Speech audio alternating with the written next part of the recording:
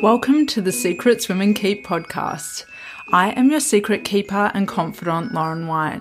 I'm a qualified counsellor and sexologist, madam of a secret society, author of Permission, and a witty, highly intuitive lounge room dancing introvert.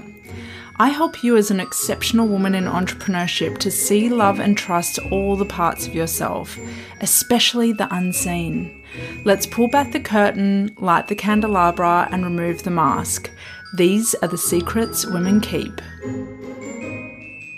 Hello, and welcome to the Secrets Women Keep podcast. I am your host and confidant, Lauren White, and today we have an incredibly powerful guest. Her name is Paula Hindle. It's her mission in life to empower women holistically. She's an integrative women's health coach, a physiotherapist, an exercise physiologist, and yoga teacher that endeavors to elevate women into their highest physical, mental, emotional, sexual, and spiritual health. For over 20 years, she's held the space for women to vulnerably share their stories, from women feeling tired, overwhelmed, stressed, low in energy, lacking libido, and disconnected from their truest self, through to some of life's biggest tragedies, including miscarriage, stillbirth, postnatal depression and anxiety, body dissatisfaction, sexual trauma, illness, and death. Paula says we were never meant to journey alone. Women aren't broken, and we all have the innate ability to heal ourselves and create a life that is limitless. Now, more recently, that includes coaching for her quote-unquote beautiful young widow sisters. Paula, welcome to the podcast. Thank you, Lauren. Thank you for having me. Oh, it's such a joy. It's such a pleasure. It's no secret, I just think the world of you. And I want to share with listeners how we first became connected. Paula found out about myself and my sexology work through the traps in the city that we live in, Brisbane. And she reached out to me to come and speak to her group of mamas about libido. And from there, you could just, from the first phone call that we had, I could just feel so safe with you, so heard, so assured. You were so clear, and you just had that little, you had that little something, and I could just feel it from the first phone call. And I know that women feel so safe in your community, and that what I felt being on the receiving end of speaking to you only once, I've got no doubt how they feel so held, so supported and seen when you walk with them through some of those challenges that I mentioned in the intro. So we love Paula. Oh, thank you. I've almost got a tear in my eye listening to you say that. That's so beautiful. When you've got such a strong mission like that, it's nice to hear that reflected back, that's what you see. And I get that from you too. You certainly, I think that's why we clicked, right? We hold the space, we've got shared visions, and yeah, it's beautiful to connect with like-minded women. Totally. And we both had our eyes on what happens in the bedroom for women as well. Like, Paula is so candid with all of her clients about how important your libido is as a reflection of your health. And that's why it was so easy for us to work together and to collaborate together when we did do workshops, because we did have that shared vision, and we did feel that we do both have sexuality as one of our values. And that, I think, for the women, feeling that from both ends is exceptionally powerful, because you weren't just getting in a guest speaker saying, oh, and I'm going to delegate this topic to her, she can talk about it. You really echoed and added your own perspective throughout your time, and continue to do so throughout your time working with women. And that's what makes this work so powerful, is not just one woman saying it, but multiple women saying it.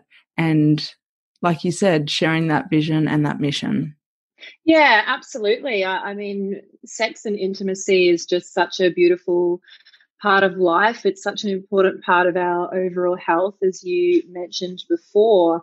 And I guess in my job as a women's health physio, I treat in obstetrics and gynecology. So, I'm treating women who have had babies, had vaginal births, some have had trauma, some have had prolapse repairs, incontinence, things like that, that very much impact their sex life. And quite often when they're with their doctors, it's really just about getting the 6-week clearance to go back and have sex, which is very much just touching on the physical layer, which obviously physios treat as well. But there's so much more to it, isn't there? And I think we need to be opening that space for women to heal in that area. So it was great to be able to collaborate with you, and just make it a topic that isn't taboo and people can talk about it in a safe space, because women are all going through the same thing. I think you and I know that because we're privy to a lot of intimate conversations between women, but I think sometimes they can feel very much alone in what they're feeling. Most definitely. And that's a big part. That was a big part of your bio that really stands out is, you're not alone, you're not broken, you're not alone, you're not broken. We share these concerns and the weight is collectively and individually lifted when we move into spaces together and talk about these hard things. And this being the Secrets Women Keep podcast, there are more taboo things we're going to discuss today. But the first question I want to ask you is about the bathroom stall moments in life. Now, I define the bathroom stall moment as one in which you're trying to hold it all together as everything feels like it's falling apart. You want to be seen and simultaneously invisible. Have you ever had a bathroom stall moment in your life? And feel free to substitute it with the car, the office stall, dropping off, the gym, anywhere. Well, that sums it up. I've pretty much had them everywhere. I think everyone has, right? Like, I don't even know what example to give you because I have them all the time. I think it's normal. Like a really big, ugly one I had, like, those ugly tears that are just streaming down your face, ugly crying. I call it ugly crying when you just physically can't stop it. I'll actually say that was at my brother-in-law's wedding, which was it was such a beautiful experience, but it was just the timing for me. So my husband had passed away probably about, I can't remember the time frame, but maybe a year and a half before. So I had my 2 young kids with me at this beautiful, what really was just a family wedding, right, with my in-laws. But I think it was just a time where I was sitting there and it was a beautiful ceremony and they were having these beautiful speeches and we'd been involved in all the family photos, and something just overcame me with, like, I was almost having these weird thoughts, like I'm sitting in this beautiful room with these people that I'm kind of their family, but my husband's not here who makes me part of this family, yet they're just so loving and inclusive of me, and all these beautiful words were being said. And I don't know, it was just this, I mean, you cry at weddings anyway, right? Like I do. I cry if someone wins, a car on a game show. It's ridiculous. But so I just had these just mixed emotions just welling up inside of me. But I thought to myself, I can't lose it here because I don't want attention to be on me. This is not about me. So I just sort of really discreetly smoke bombed as best I could, trying to make sure my kids were okay because they were only little, and just left. I went down to the river. I laugh now, but it was horrendous. And I was just tears just streaming out of my every orifice in my body, the snot coming out, just ugly crying. So yeah, that was probably one of my biggest ones, which I ended up having to call one of my girlfriends to rescue me because I needed to abort mission and leave. So yeah. Yes, I have, Lauren. Yes, yes, you most certainly have. I have. And I just want to go back to how you ended sharing that with us. You said that you had to abort mission and leave. So Was in that moment, was one of your options to try and pull yourself together? It's not the way I see things, but was that one of your options, was to just go back into the wedding, pretend everything was okay? Did that even cross your mind? It's hard to remember now. I actually did, but I made sure I'd pulled myself together enough. And I didn't hide the fact that I was emotional. I just didn't want to make a big deal of it at the time. So, yeah, I think, I mean, you couldn't hide it. My face was just blown up mess by that point. So I did actually go in and say that I was leaving, and I was just, it was, I mean, they understood, that I'm a pretty open person these days, and probably wear my heart on my sleeve and share my vulnerabilities. So it's not an easy thing to do, but it's just, I think once you start, it's almost like you can't not live that way, not live from that place of truth. So, yeah, I certainly could have tried to hide it, but I chose not to. I love what you said about once you start to live that way, you can't go back to trying to hide your feelings. You can't go back to trying to wear the mask and conceal everything and swallow everything down. It really becomes, I'd be interested to hear whether this was your experience, but it's almost like it becomes a decision to be vulnerable, and you can't unlearn that decision. You can't unlearn that action and go back or revert back to the way that you used to do things. Is that your experience of being vulnerable and being in your truth? Yeah, I would say definitely yes. But at the same time, I think I have to share that it's no easier to be that way. And quite often, if I feel like I need to blurt out something about how I'm feeling, it's almost like me going, oh, I hate this. This is just so irksome, but I just have to say this because this is how I'm feeling. So, yeah, it's not always, it's awful. It's awful being vulnerable, but it's also so real. And I think I just want to live a real life, and I want people around me who can be real and open. And, I think you really, you touch life on a deeper level, and you connect with people on a deeper level when you live that way.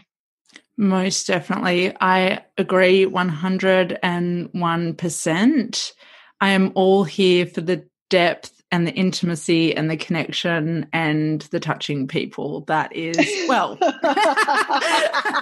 Me too. I've shared with you that touch is my love language. Yeah, touch is yours, and mine's the words. Mine's the words. So, just laughing about what your love language is still accesses my words of affirmation and as my love language. So, so you called a friend. Now, lots of women, let's be really honest, lots of women who are in the fully fledged bathroom stall moment don't say anything and don't call anyone. What did it mean to you in that moment to have someone that you could reach out to? See, I feel like it's normal because I have quite a few people in my inner circle who I could have called in that moment. I don't know whether I've made it that way. I've forced people to come on board with me and live this way. But I feel very fortunate in life that I've got a few very, very close friends, both male and female family, that really I could call and be my ugliest, most vulnerable self, and they would pick me up emotionally, not just obviously. She picked me up in her car, but you know what I mean? She would be there. She would sit with me. She'd let the ugly tears flow. She'd do whatever she needed to. And I have a few people in my life that would do that for me. So I'm very grateful for that. Oh, absolutely incredible, Paula. And community and creating community and circles of people around you is one of the antidotes, is one of the salves for a bathroom stall moment. Is the way I perceive it is it's not such a problem that you have the bathroom stall moment. It doesn't have to have this significant meaning in your life. It's about how you recover from it. It's about what some of your first actions are after the bathroom stall moment, and how and what kind of promises and pledges you make to yourself after going that far down. What are your thoughts on what I just shared? Yeah, well, I mean, I just think we live in a life where we're so busy and so bombarded with stimulus that we don't often have space to process things that go on in our life. And it can be big things, it can be small little conversations you've had with people during the day that may have just touched on a little nerve or triggered something. And I think people just don't stop and give themselves space to allow emotion and to process things during the day. Like, so often I do sit with women, and I'm probably mostly speaking on a professional level here, where they'll often say to me, I get this probably almost daily, oh God, I'm almost about to cry, but then they'll hold back. And I'm always saying to them, oh my God, cry. You've got to cry, let it out. You have to physically let that out so that your body can process it and heal. Otherwise, we hold these imprints in our body, in our nervous system, and they end up manifesting somehow, whether it's through, autoimmune disease, illness, skin conditions, gut problems, all of those things. Sorry, that's my dog. They're just not taking time to process things. So I think it's so important. It's so important for our health. So important for our health. And we know what it's like when you've had a big release and a big cry and someone's held that space for you. How do you feel after, right? You feel like, oh, that's better. Yeah. Yep. Totally. It's cathartic, it's cleansing, it's rejuvenating. It's going to give you the best facelift of your life after a cry. Yeah. When you've let the blood and the tears flow to your face to feel those feelings and release those deep-seated emotions, you're renewed in a way. It's not going to solve everything, but it will allow you to take that next step forward and to just feel like, okay, something's cleared from me, and now I can tackle the next step. Now I can take the next step. 101% agree. Absolutely. And it's completing a stress cycle, isn't it? And I often then take that next step if someone does have a release in front of me, to bring awareness to how they feel then in that moment, because quite often you can even visually see that their nervous system has calmed down. You can see it in them. It's incredible. So I just like to bring that awareness to people, that once they've had that release, they feel better. Yes. Yeah, we become so adjusted to living within the midst of a stress cycle that we can forget what it's like to actually complete the stress cycle and how good that feels and how much pleasure that can bring. Absolutely. Yeah. Now, not long after we first met and you invited me to speak to your group of mamas to talk about libido, I noticed you posted on Facebook about being a widow. And at the time, we'd spoken on the phone and I'd met you in person, but I actually had no idea that you had lost your husband. And I'll be really honest with you, I had up until that point, I had no connections to any people that identified as widows that weren't beyond the 70+ age mark. Can you share with us your story of becoming a widow at such a young age? Yeah, I can. So, my husband was unwell with mental illness for quite some time, actually, and he ended up suiciding in 2013, so almost 8 years ago this year, in our family home. So I was 35 at the time and had a 2-year-old and a 4-year-old. So, widowed at 35. So young. That's so young. There were those first few days after your husband's death. Who do you remember being around you at that time? My family. So my family were all with me the whole week, and my closest group of friends. So it was, yeah, I mean, it's vague to remember back to that first week, but it's almost not the worst week of your life in hindsight, because you're so surrounded by a lot of people and you're also in shock, which is very protective. So I think for me, I mean, of course it was hard. It was horrendously hard, but probably even after that week, it almost got harder then for a while, because for most people, life then goes on. And for me, after that, you're just so, I mean, your world's been pulled apart. So you just, yeah, I mean, I almost needed people to tell me to go and have a shower, and certainly feeding me, making me eat, because I'd lost a lot of weight. And yeah, all of my closest friends, which probably stems back to me having a lot of people in my life that I can call, and they've seen me at my most vulnerable. Maybe it stems back to that point, because you can't not be vulnerable at that point. There's just no other choice. So yeah, and I've got family friends I grew up with, my childhood friends, so they were all there, and I had quite a few people living in my house that week. So yeah, it's a funny time to look back on now. It's almost a surreal, almost like I'm telling a story about a different person. Yes, yeah, and that can happen with stories that are inherently traumatic, as it can start to feel like a film reel, like you're watching a story play out, rather than really feeling like, oh, that was my experience, that was my lived experience of that time.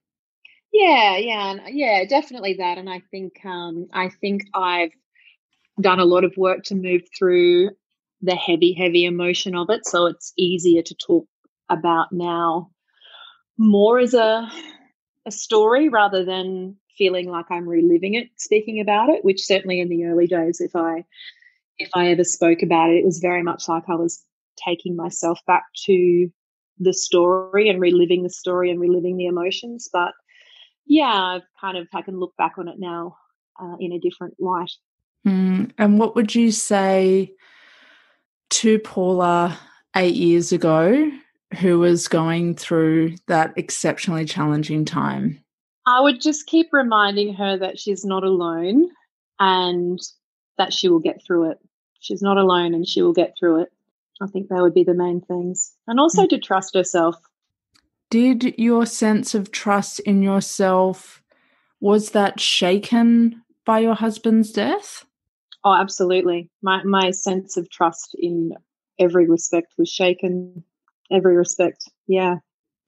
How did you come to rebuild that trust in yourself? I think partly it's just time. I think there's a lot of steps I had to go through in the healing process, so it can be hard to answer some of those questions. But so I mean, dealing with the actual suicide was probably the first thing I had to navigate, because I found him. So I had a lot of probably like a trauma response, I guess, from that. And I had a lot of flashbacks, and I didn't sleep for a really long time, because as soon as it was quiet and I was on my own at night and I'd try to just close my eyes, I would get flashbacks. So just getting through that was probably the first thing for me. And I think because I've always been a very health conscious person from a really young age, I was always into my health and wellness. I just really fell back on what I knew, which was making sure I was eating well. And then, like I said, I'd lost a lot of weight because he'd been acutely suicidal for a good 6 months before that. So I was quite badly underweight. So I really worked towards putting weight back on and physically getting stronger. And I think that brought a bit of trust back in myself, because I was sort of finding part of myself that maybe I did always trust. Yeah, and then on top of that, just obviously grieving the loss of my husband, trying to raise kids at the same time, because obviously they were 2 and 4, so you don't get much space to process when you've got a 2 and a 4-year-old, waking you up every morning, and you've got to feed them and change nappies and do all those things that you have to do with kids. Yeah, slow process. Slow process. And what I'm hearing from what you shared is your body was responding through the flashbacks and the not sleeping and going into a form of self-protection mode. And the way that you rebuilt that trust in yourself was going back to your body again, and what you knew and what had worked for you, feeling good within yourself in the years that led up to that. Yeah, for sure. And I think it's funny because when I think about it, there were glimpses in the early days of me trusting myself. Like, I knew after the funeral, which was after the first week, I just knew within myself I needed to get away from everyone. I had people from interstate. It was a big funeral, lots of people around, just hundreds of messages on my phone every day. And I actually just jumped online and booked a place at the beach and just fled. I just left. I needed to be away. And I think that was trusting myself and listening to myself. But then you have a lot of people around you sort of suggesting and telling you what you should do. And it's hard when you're in that, you're in shock, you're grieving. There's so many things. You're just so cloudy. You're not sleeping. It's hard to trust yourself in that point. So you sort of look to other people's brains to help support you. So yeah, it's a very confusing time. And it's almost, just listening to you, it was almost like there's this tipping point where you needed people around you and you needed them to remind you to eat and to shower and what the basics were. But then there came a point where you actually needed to just do something for yourself, by yourself, in order to facilitate your own recovery, to meet your own needs and to help you self-soothe through your grief. Yeah, absolutely. And, there were times where I probably almost had to fight to do things the way I wanted to, and to feel the way I was feeling, and to respond and act the way I was acting, because other people were expecting me to do different things, or had needs that I wasn't able to meet for them. So I was at some stages fighting for myself to be able to heal the way I knew I needed to heal, which made it harder. Like, it was doubly hard then, because you're just in this completely depleted state. Like, I've never been that depleted in my life, in every aspect, like physically, emotionally, mentally, sexually, spiritually, everything completely depleted. I just had nothing. And then to be able to want to do things a certain way and have to fight at that point, you just have nothing left. So it's really hard. It's really hard. Yeah.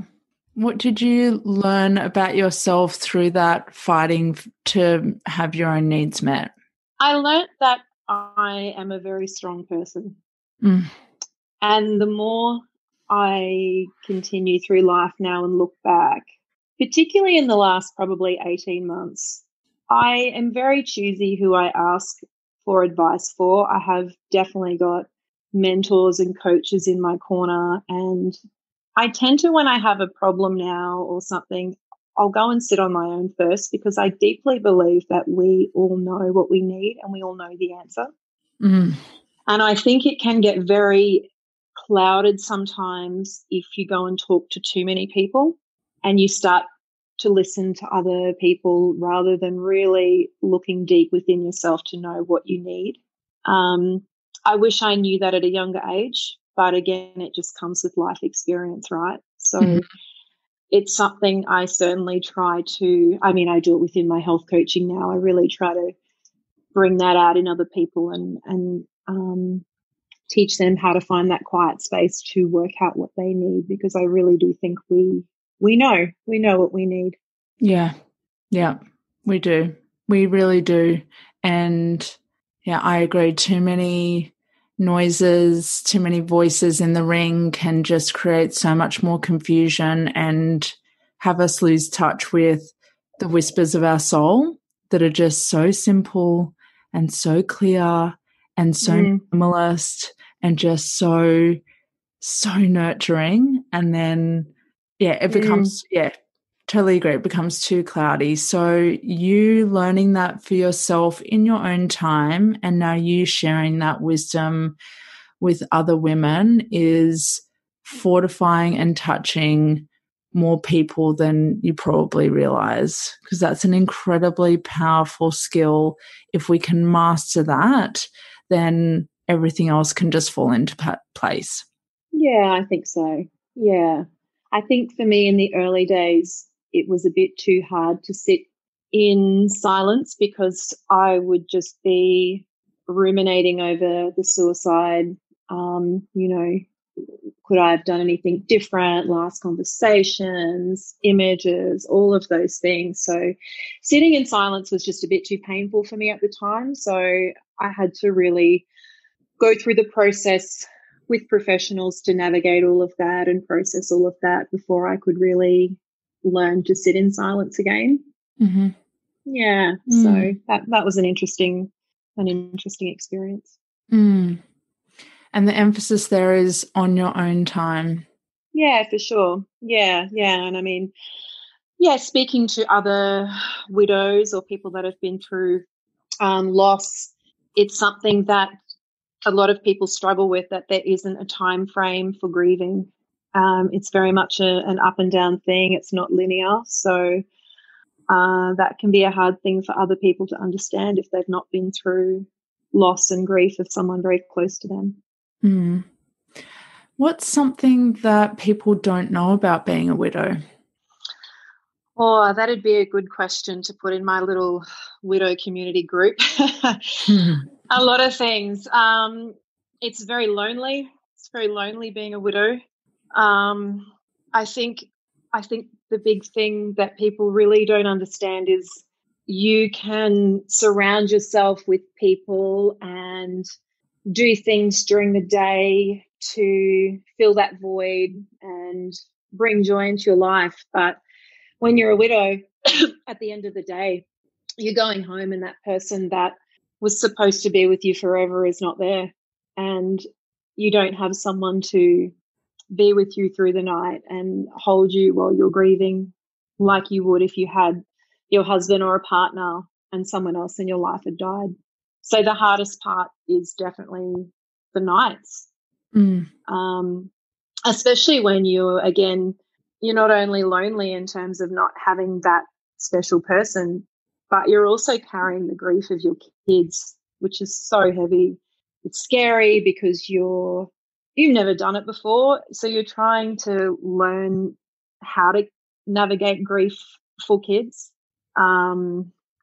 I think that would probably be the main thing. You know, it's lonely in that you can even be in group situations and you can look around and see all of your other friends with their partners there and you're the one without their partner. So that can be hard. And listening to their plans of going on holidays at Christmas and you don't have that person to plan life with, and the life you did have planned has just gone. It's just vanished overnight. So yeah, that's very hard in the early days to navigate all of that until you can get to a point where you're comfortable that you're rebuilding a life that's just for you and the kids. And that's hard, you know. Even now I've definitely got my visions of my future, but I certainly wish there was someone else that I was navigating my future with and raising my kids with, but it's just something that I don't have. So yeah, that's hard. Yeah, I feel that. Now, something that you do every year is you take your children away, and forgive me because I've forgotten the name of what you call it, but it's like a celebrating life getaway. Is that Celebrate Life Day? Yeah. Can you share with people more about the intention behind that and what it means for you to have that day every year with your children? Yeah, I just chose very early on. I mean, sorry, excuse me. I actually have a very, very strong memory of waking up the day after it happened and just deciding that this event was not going to ruin my life or define my life, and that I was going to have an amazing life with my kids. So it kind of started from the very first day. So in the absolute pain I was in, I just had that deep gut feeling that, yeah, life was going to be great for me. I wasn't going to let this ruin anything. So when it was coming up to the anniversary, I just decided that what we need to be doing is celebrating life. So not only the life of my kid's dad, partly for me, it's celebrating his life, particularly for the kids, because they were so young and didn't get to know him very well. It's a time that I can really share a lot of stories with him and talk to them about what he liked, what he didn't like, what his dreams were, what his hobbies were, who his friends were. I get his friends to tell stories about him, but also just celebrating life for what it is. So I just deeply believe that life is bloody amazing. It's just so beautiful, just the simple things in life of getting up and having my morning coffee and looking outside, looking up at the sky, sitting on the beach, talking to friends. And it's just so important to me that my kids also appreciate the most simple things in life and don't be looking externally for happiness. And I think, again, a big driver for that is my late husband's mental illness. And he many times would say to me that he just couldn't understand my mind and how I was just perpetually, relentlessly happy all the time. And I used to say to him, but this is life. Like, it's beautiful. I think it's great. Like, I just don't need anything. It's such a wonderful thing to live. So I really just wanted to pass that on to my kids so that they have that basic appreciation of what life is, and to celebrate someone for the time we had them and almost let that pass through us. So that's the intention of Celebrate Life Day. Yeah, that is just beautiful, Paula. And you're really tapping into the priceless moments in life, the ones that don't necessarily require money or status or material things. It's about the feelings, it's about the sensations, it's about what's right in front of you, it's about the small moments. And that is just so beautiful.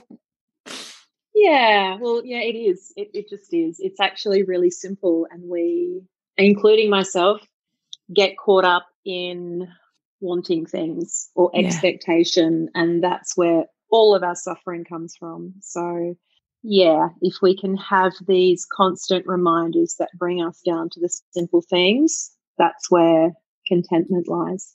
Yeah.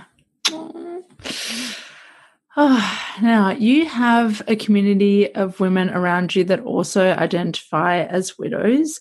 What difference has that community made to you in your journey over the last almost 8 years?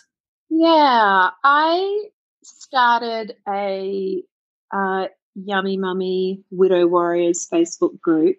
I can't remember exactly when, but it was because I was fortunate enough to have a friend of mine. I hope I can say this the right way. She'll just giggle at me when she hears me say this. She was widowed a few years before me, which I'm fortunate to have her because I had her wisdom and her experience. I feel bad saying that I'm lucky that she lost her husband. That's how it sounds coming out of my mouth. But I mean, I was just so lucky to have someone in my life who I could call every now and then and just blurt, oh, I'm feeling this. Is this normal? Do you feel this? Do you feel lonely? Do you feel blah, blah, blah? And she would talk me through things and just normalize so many things I was feeling. And it doesn't matter that I have the most beautiful, supportive family, the most amazing friends who I can be vulnerable with.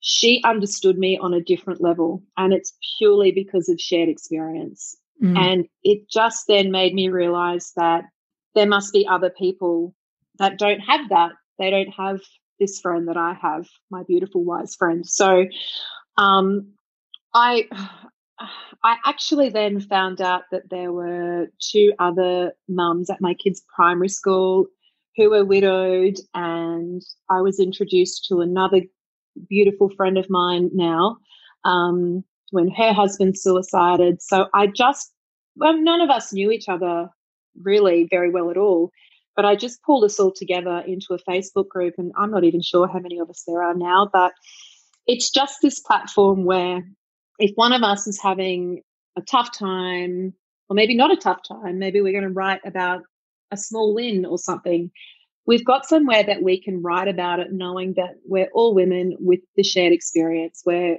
women who have lost our husbands at a young age, and we've got kids. So there's so many similarities there. So it's just somewhere where we can dump something and be heard, be held, be supported.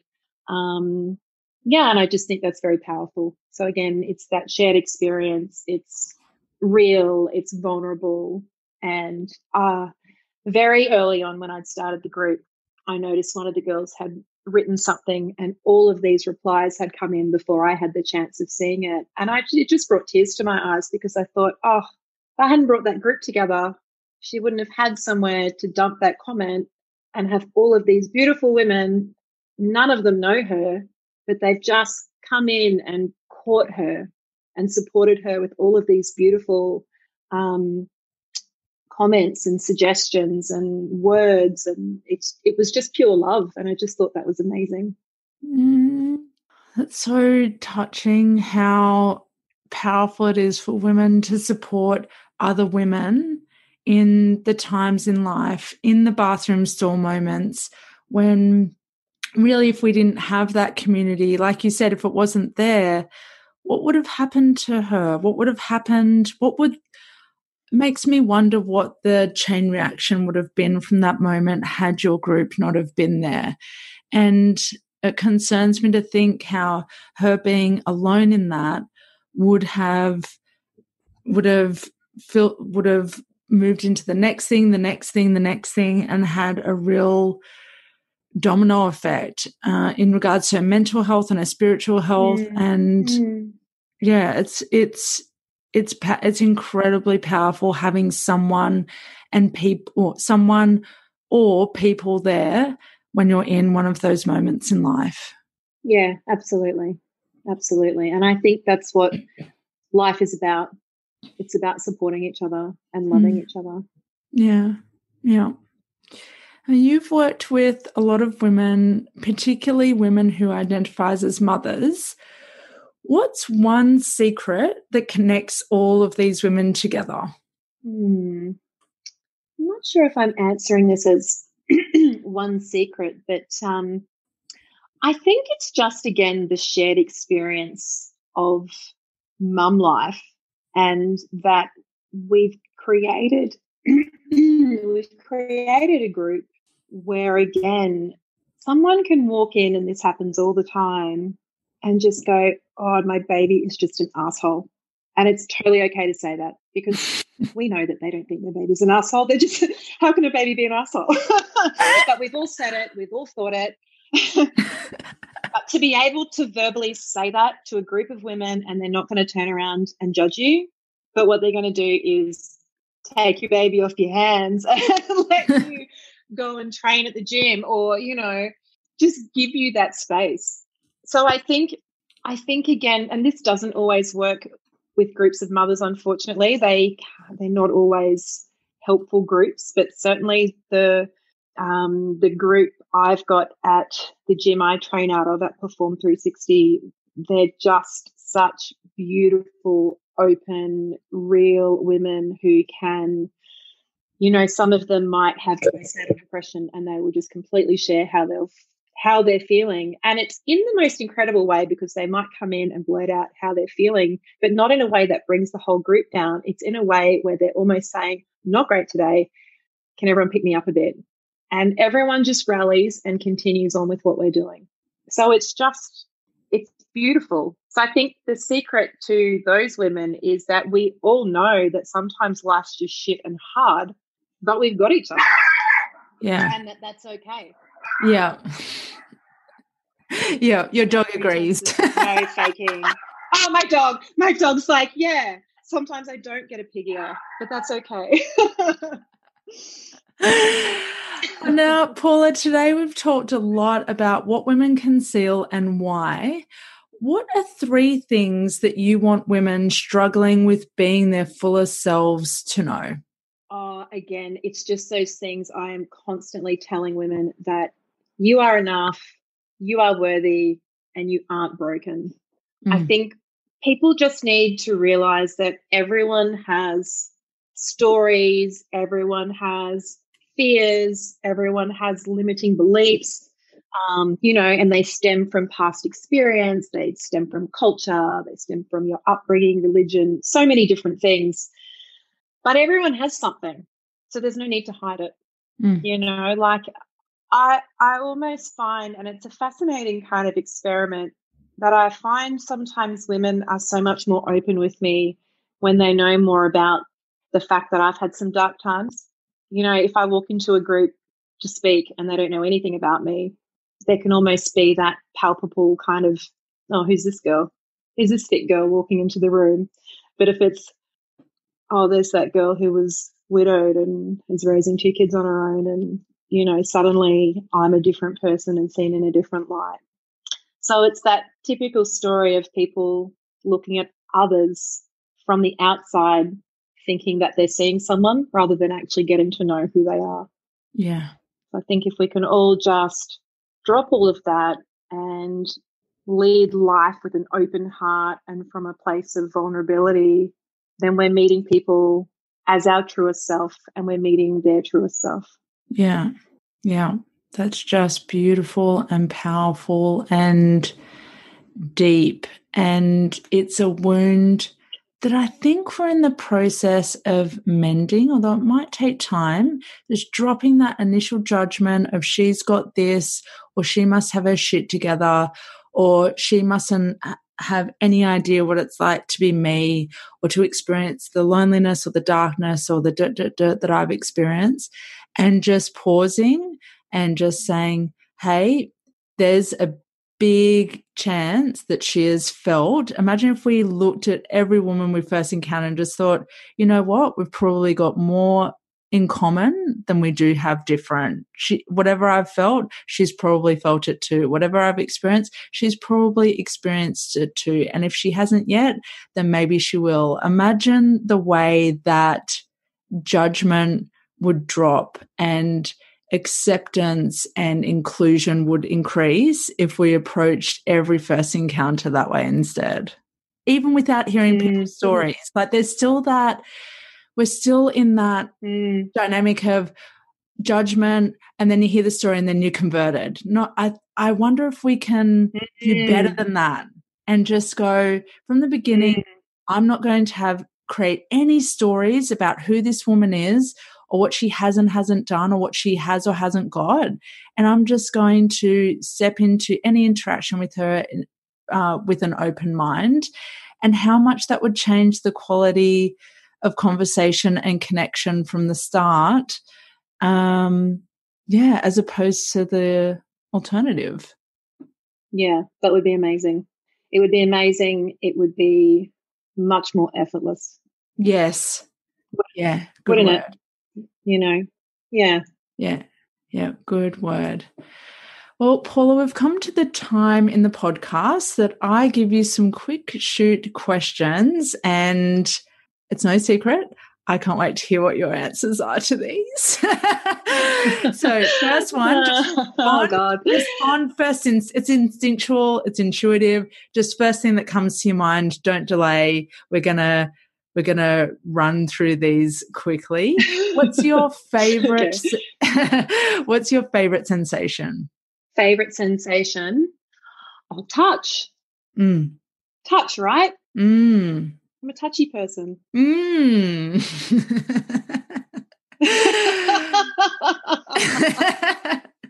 letting my mind Moving on. Okay, next one. All right. What's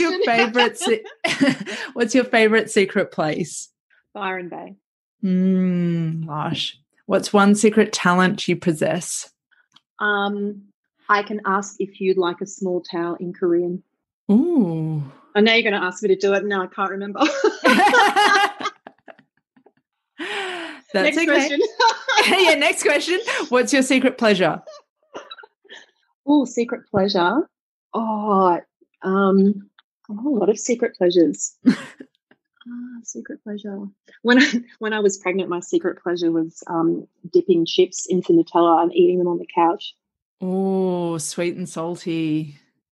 Yeah, so good. Yeah. Does it still bring you pleasure now, or is it purely a pregnancy thing? Well, I've had to stop myself from doing that. Yeah. That was becoming troublesome. Okay. Who's one woman who's really seen you? Oh, I think a lot of women have really seen me, but do you know what? I'm going to say my childhood best friend. She has seen me. Aww. She has seen me. She knows me inside out. Mm. Yeah. That's so special, and it's so special. Someone who's seen you throughout your life, seen the inside, seen the outside, knows all the parts. Yeah, knows all the parts. Yeah, known me since I was about 5. So just she's seen me, she knows me.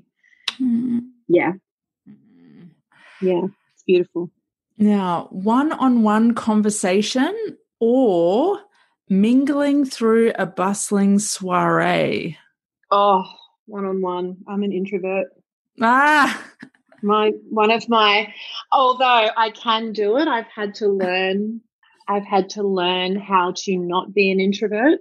One of my really close friends will always say, if we're ever going to a big ladies' lunch or if I have to go and speak somewhere, I will always walk in with her and go, I hate this. She goes to me, you say that every time. But you wouldn't know because I would walk this party is an asshole. But I will walk through the room and chat to everyone, social, and then I'll smoke bomb and leave because I need to go home. Yeah. I hear you. That's probably something people don't realise about me, actually. But I like to quote Will Ferrell in Elf and say, "I just need some alone time." Yeah. We like alone time, and people would be surprised because you organise Christmas parties and Christmas in July parties, and you do group training. People would be very surprised to hear that you're an introvert based on what they see online, and there's always other people around you. So and I always think that people that know me most will say, "Oh no, you're definitely an introvert." Yeah. I think, see, you see me. It's interesting. When someone says that, I think, they actually see me. Yeah. And being seen is everything. Paula, where can we find you online and out there in the world? Oh, when I'm not hiding at home. So my Instagram handle is @YummyMummyPhysio. Facebook, Yummy Mummy Physio. I work out of Perform 360 out of Nogra. I work at Bayside Obstetrics and Gynecology at Cleveland. And I work online as well, so you can see me through a screen. Wonderful. And can you just tell us what your website is? www.yummymummyphysio.com.au. And actually, I've also just started Yummy Mummy Widow Warriors on Instagram too. So @Yummy Mummy Widow Warriors. Yes. I can't wait to see yes. Yummy Mummy Widow Warriors goes and I just know, being claircognizant, that this will continue. As you already have touched so many lives, this will continue to touch more lives, and nothing is more precious than that. So thank you for everything that you do, Paula. Thank you. Thank you for having me, Lauren. It's been beautiful to chat as always. Yeah. No, my pleasure. I hope this episode has contributed to your understanding of your secret self. If you enjoyed it, please share it on Instagram and tag me in it so more women can feel seen and understood. And if you never want to miss an episode, then subscribe so you don't miss a whisper.